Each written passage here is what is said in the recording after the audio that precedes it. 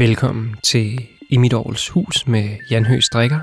Det her det er den 3. udsendelse i en lille miniserie, og det bliver den sidste her før sommer. Det handler om orgelmusik i et udvidet felt. I den næste times tid, der skal vi høre en masse dansk orgelmusik.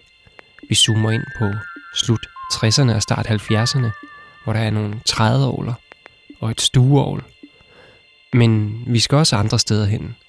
Vi skal høre en duet for 2 orgler, og så skal vi høre et meget kanoniseret værk for 4 orgler, plus en masse arkivmateriale, kirkemusik og salmer. Vi skal høre lidt kompositionsmusik og alt muligt andet.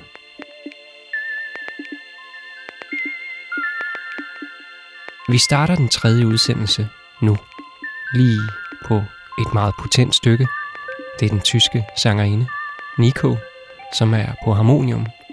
Nummeret hedder Janitor of Lunacy, og den åbner hendes plade fra 1970, Desert Shore.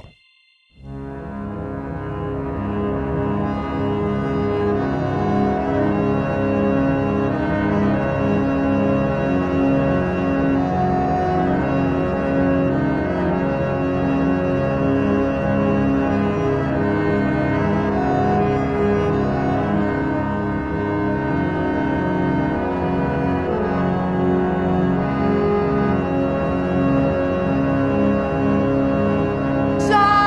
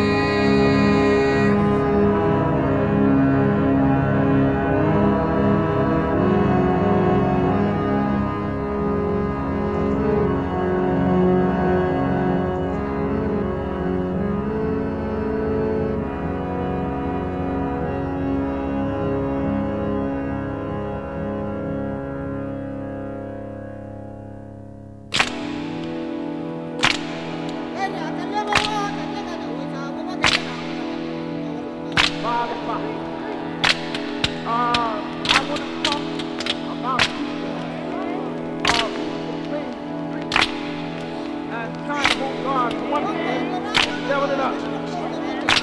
See how so many so-called preachers come on. They be fine, never played in the house of God. The Bible tells me, good, you shall know them. I don't care who you are, why you come, without you be converted, regenerated and born again, hell is going to your home. And so, all through we walk around, talk about each other, and backbite each other, and lie on your neighbor, then put the house in the name and pray. So many people who said, found them, taking the car all day long, then they on the ball and roll all day Monday. Not exactly tonight, I'm about to see all you do, and hear all you say. And on that final day, he's going to pay you off. All that he's going to pay you off. Don't question about that. It doesn't matter who you are, how well educated you are, what your touch in the world, what your kind in the world. When God you have to pay you off, he's going to pay you off. He's going to pay you after a while. So many people who think they're born of God. Yeah, got good with it. They're fine, every place, the house of God. All the week long, God to cut you, my God is going to pay off. But we know that the truth is right, born of God. When they have praise, then all the things of God will go back. Got to give glory to one time. Then we have some of the people who said they're sick. Yeah, they're sick. I don't know somebody. But who tell them? Everybody that's went out there, they're sick. God, that's the devil, Lord. And there's so many people going around drinking moonshine and then trying to see you know. I guess so. Who you can tell someone else to get up too much to say now. A række, you must pray to the Father, you tonight, I'm going to use my mind to God. And it's tonight.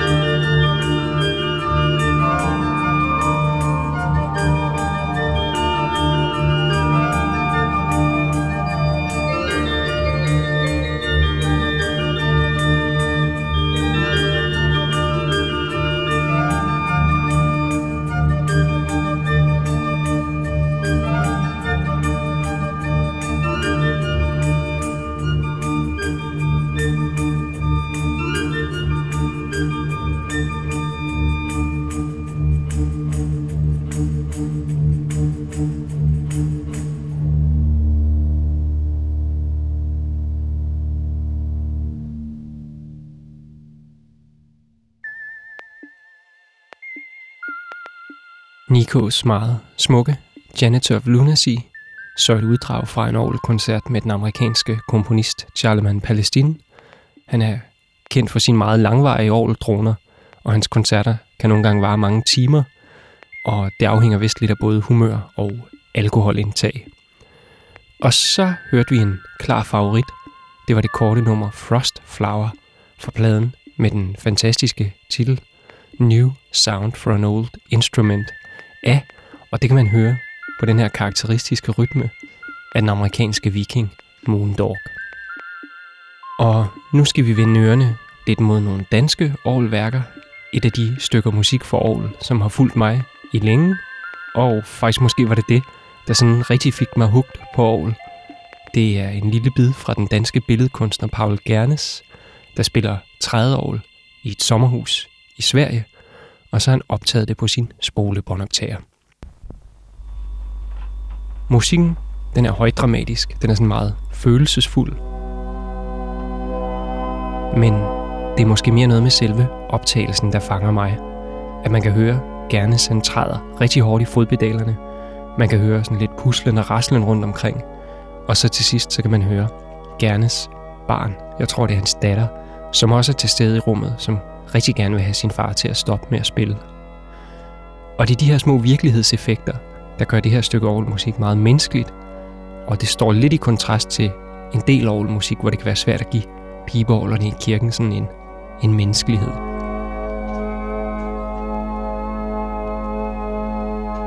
Anyway, stykket, det har ikke nogen bestemt titel, men de har derimod en hel række af titler. 14 minutter, eller cykelturen, eller det kunne være bedre, eller vejret, eller CDE, eller det er alvor, eller slår den over på rød, eller se hvad det siger, eller 100 meter, eller stor vindstyrke, eller tærskeværket, eller helikopteren.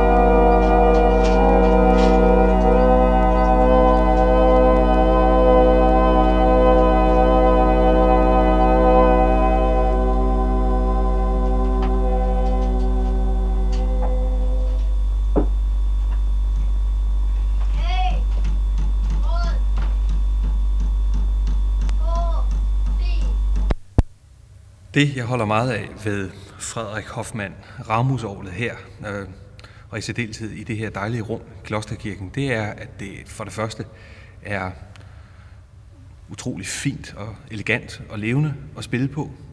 Og for det andet, synes jeg, det klinger meget personligt, og sammenlignet med moderne instrumenter, så er det, man kalder vindforsyningen, luftforsyningen til orglet, gammeldags og meget levende.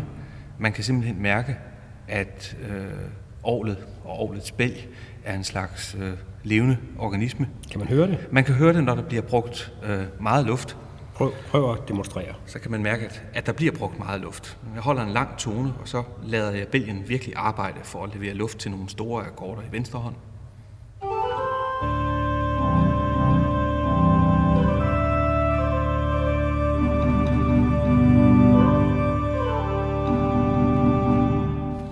Og hvad hører vi her? Jeg holder nogle lange toner i højre hånd, og så lader jeg orglet arbejde så meget, spiller store akkorder med venstre hånd, så bælgen lige knapt kan følge med. Hvis vi kunne kigge ind til bælgen, så ville vi kunne se, at den bevæger sig. Okay. Og det der giver den specielle lyd.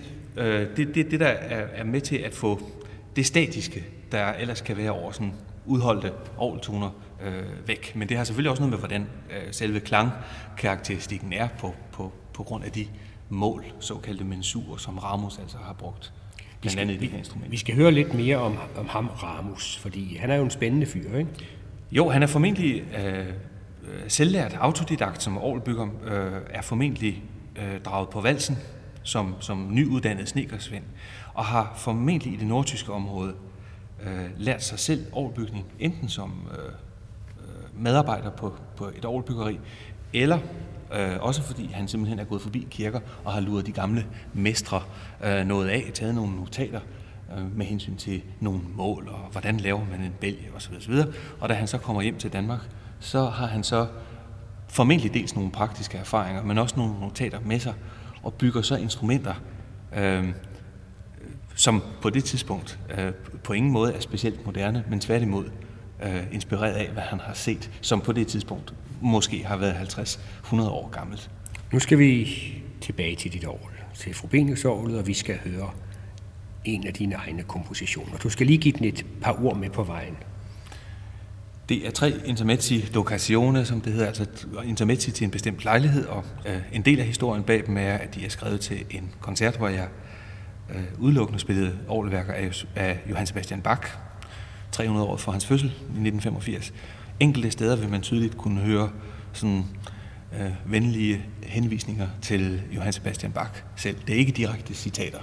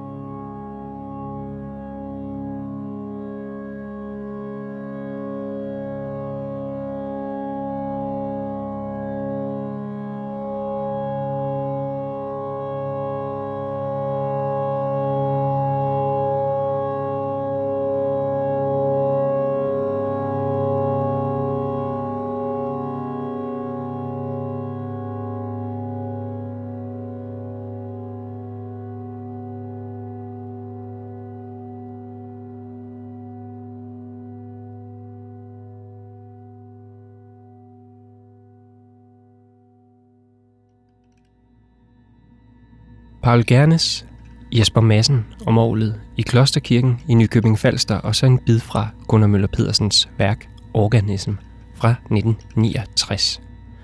Og den her udsendelse, den er fyldt med danske kunstnere fra og omkring den eksperimenterende danske kunstskole, X-skolen, der blev stiftet herovre i Ravnsborggade, som faktisk er et stenkast fra, hvor jeg sidder og speaker nu. Det var tilbage i 1961, og det var Paul Gernes, som var en af bagmændene.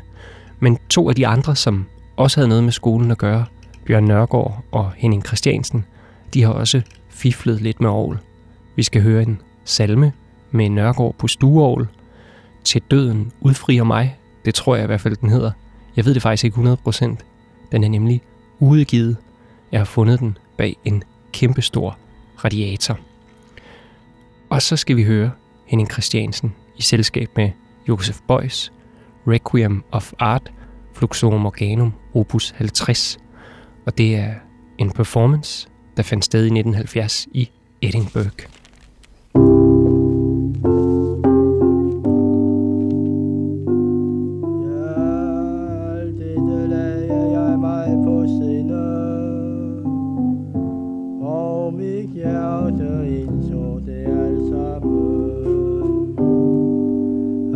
De retfærdige og de vise, og deres gerninger er i Guds hånd.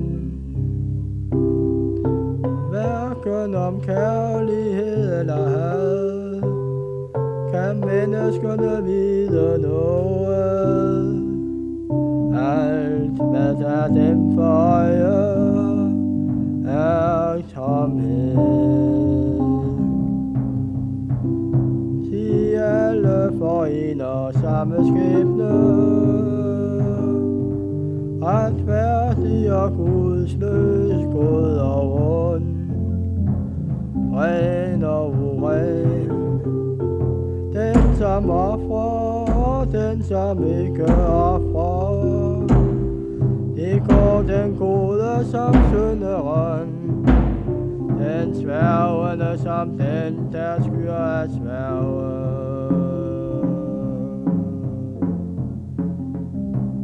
Det er det, der er fejlen ved alt, hvad der sker under solen, at alle forener samme skæbne. Derfor er også menneskebørnenes hjerte fuldt af ondt og godt, og der er torskab i deres hjerte livet igennem, og til sidst må de ned til de døde.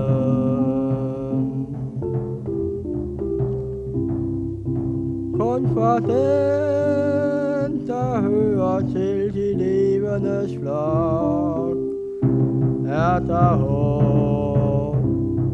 De levende hun er bedre faren end død løve.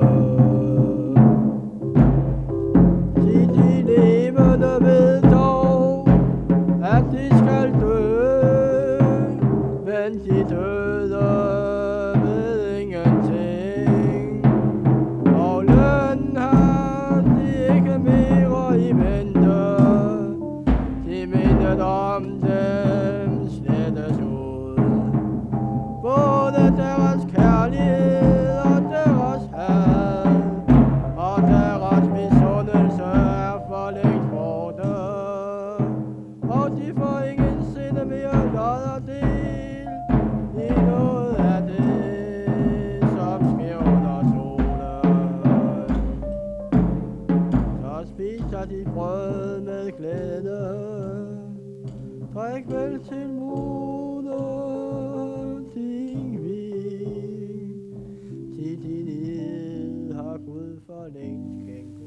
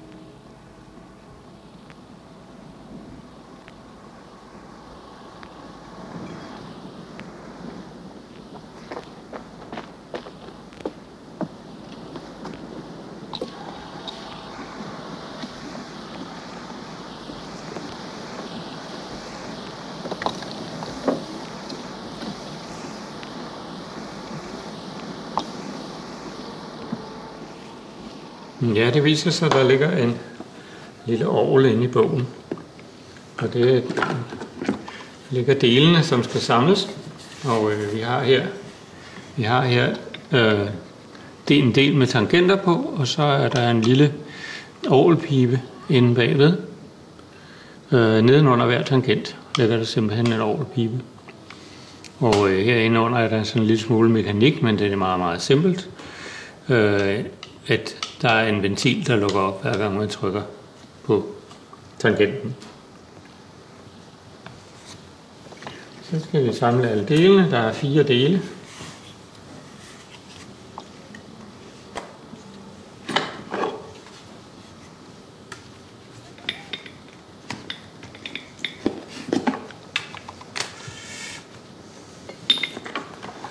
Og så skal der også komme noget luft. Og det kommer igennem de her små stykker kanal. Og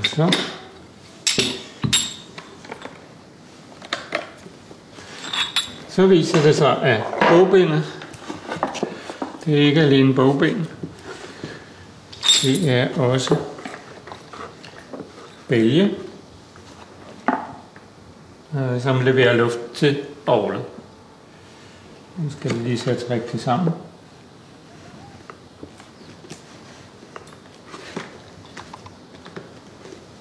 Og så er der en vægt på hver bælge, fordi den skal sørge for, at der er et helt præcist lufttryk, når man spiller på instrumentet. Så er det klar til at spille.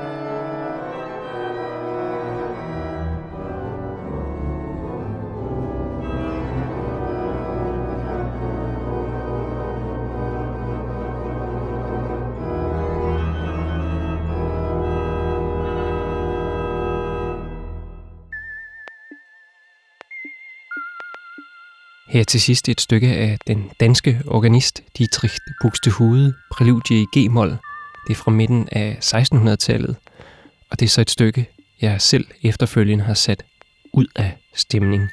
Detuned Buxtehude. Men det var faktisk det for den danske afdeling af det her orgelprogram. Vi hopper over Nordsøen og til en af de fineste engelske komponister, Howard Skempton, eller faktisk så er han også en rigtig fin pianist og akkordionist. Han har skrevet mange værker for akkordeon. Vi skal høre hans værk Lament fra 1972, og det tjener her i programmet lidt som en lille meditation. En helt ren og rar komposition, og et eksempel på, hvor få virkemidler man egentlig behøver at tage i brug på orglet. Af klang, og de her helt små harmonier, de faktisk er nok til at få orglet til rigtig at leve.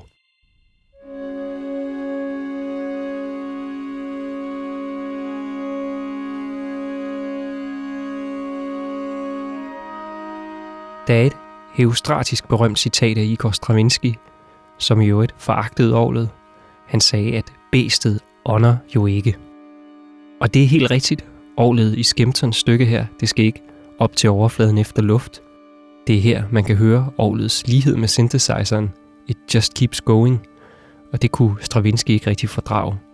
Men jeg kan sagtens selv finde ro i den her mekaniske lyd. Instrumentet er levende på mange andre måder.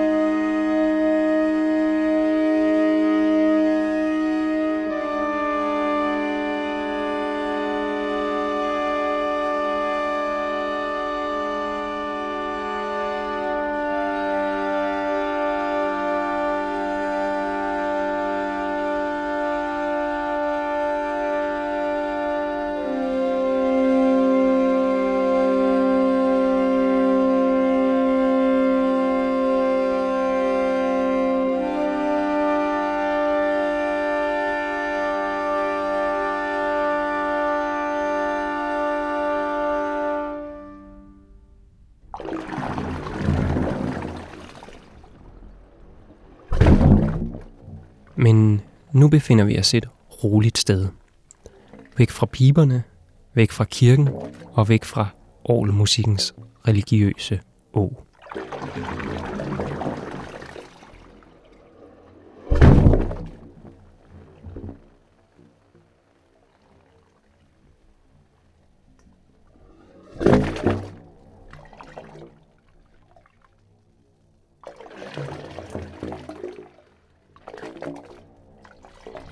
For nu næsten præcis 2 år siden, der besøgte jeg et såkaldt bølgeorgel, der ligger cirka midt imellem Golden Gate Bridge og Oakland Bay Bridge i San Francisco.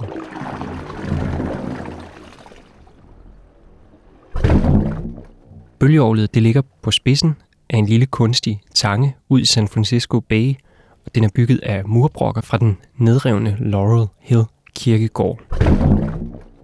Og orglet fungerer på den måde, at gennem en serie af plastikrør, der imiterer orgelpiber, så interagerer orglet med bølgerne, og man sidder og lytter ved små lyttestationer i den her store stenkonstruktion, som udgør orglet. Vandstand, vind og vejr er afgørende for, hvilken karakter lyden får, og det var en relativt rolig dag med lavvande, som jeg besøgte det her orgel, og det kan man godt høre, det bærer optagelsen ret meget præg af. Ideen med et bølgeorgel, det er slet ikke så langt ude. For nogle af de første orgler, vi kender til, de anvendte faktisk vands dynamiske energi til at skabe lufttryk, som så ledtes ud i orgelpiberne. En form for hydraulik, og de her første orgler kaldtes også hydraulis, på dansk vandorgler. Og vandorglerne, de menes at være verdenshistoriens første tangentinstrumenter med skriftlige kilder tilbage fra før Kristi fødsel. Prøv at google vandorgel, så kan I se nogle virkelig flotte og gamle instrumenttegninger. Bølgeorglet i San Francisco derimod, det stod færdigt i 1986, og det var udviklet af kunstneren Peter Richards i samarbejde med en stenhugger, der hedder George Gonzalez. Og jeg vil sige, det var ikke nødvendigvis en mindblowing oplevelse at besøge det her orgel. Det var mere sådan en rolig, kontemplerende oplevelse. Der findes 2 andre bølgeorgler i verden. Dem kan man besøge uden at rejse over Atlanten.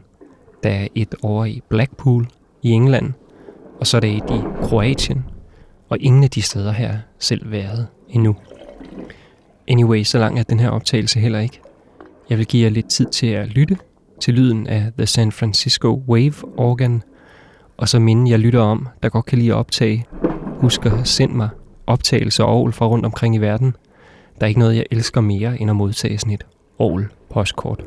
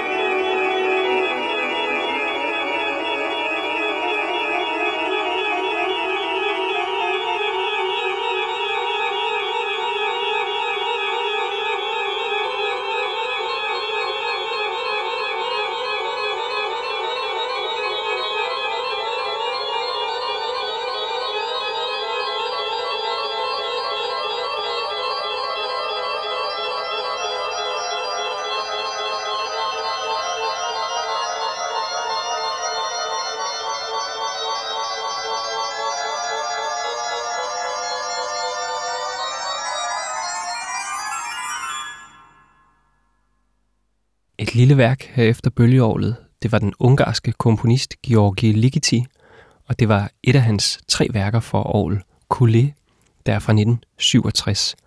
Og det er 6 år efter, at han havde premiere på det skelsættende, massive orgelværk Volumina, som faktisk fik den elektriske bælg i kirken i Göteborg, hvor han sad og øvede værket, fik det til at bryde i brand og kortslutte. Hvilket så igen fik katedralen i Bremen, hvor værket det skulle opføres til simpelthen at aflyse, og så måtte de afvikle værket fra bånd i stedet for. Ligeti han komponerede kun de her 3 stykker for orgel, Volumina, Orgel og så et, der hedder harmoni. Men alle 3 er vigtige i den forstand, at de var med til at revolutionere orgelmusikken i sin tid. Det var små ringe i vandet, der affødte en hel bølge af nyskrevet, mere eksperimenterende orgelmusik. Og noget af al den musik, det skal vi nok nå til i nogle af de fremtidige programmer i den her serie. Men nu fra Ligeti til den østrigske avantgarde-kunstner Hermann Nitsch, eller rettere til erindringen om Hermann Nitsch, fra at have hørt en masse musik for soloorgel, skal vi nu fordoble og høre en orgel-duet. Det er det lille stykke Duet for Two Organs used by Hermann Nitsch in 1978. Det er en trio bestående af 2 amerikanske kunstnere, Mike Kelly, Paul McCarthy og så japanske Violent Unseen Geisha, som i 2003 udgav en CD med det her suveræne track på. Det er igen en personlig favorit, som har ligget og boblet lidt i mit orgelarkiv på en harddisk. Det har været svært at dele med nogen, indtil jeg fandt på det her orgelradioprogram. Luk øjnene. Læg jer ned. Tag hovedtelefoner på, hvis I har.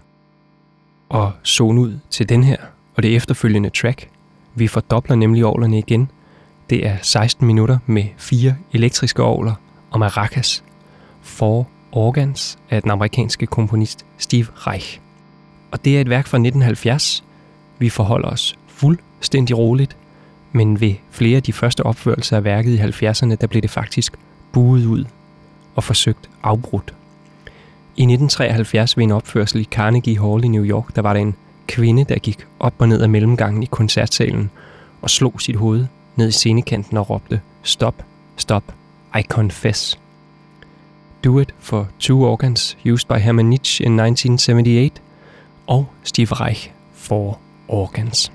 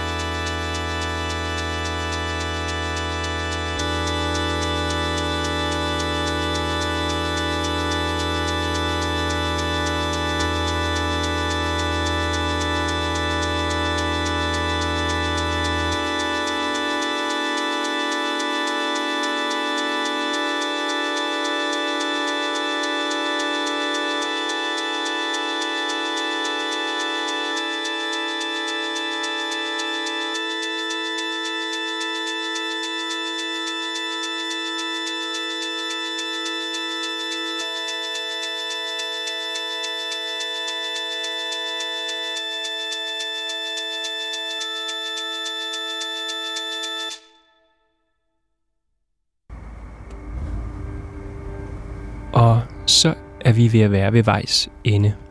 2 orgler, 4 orgler, og nu er vi tilbage ved et stykke solo, trædeorgel.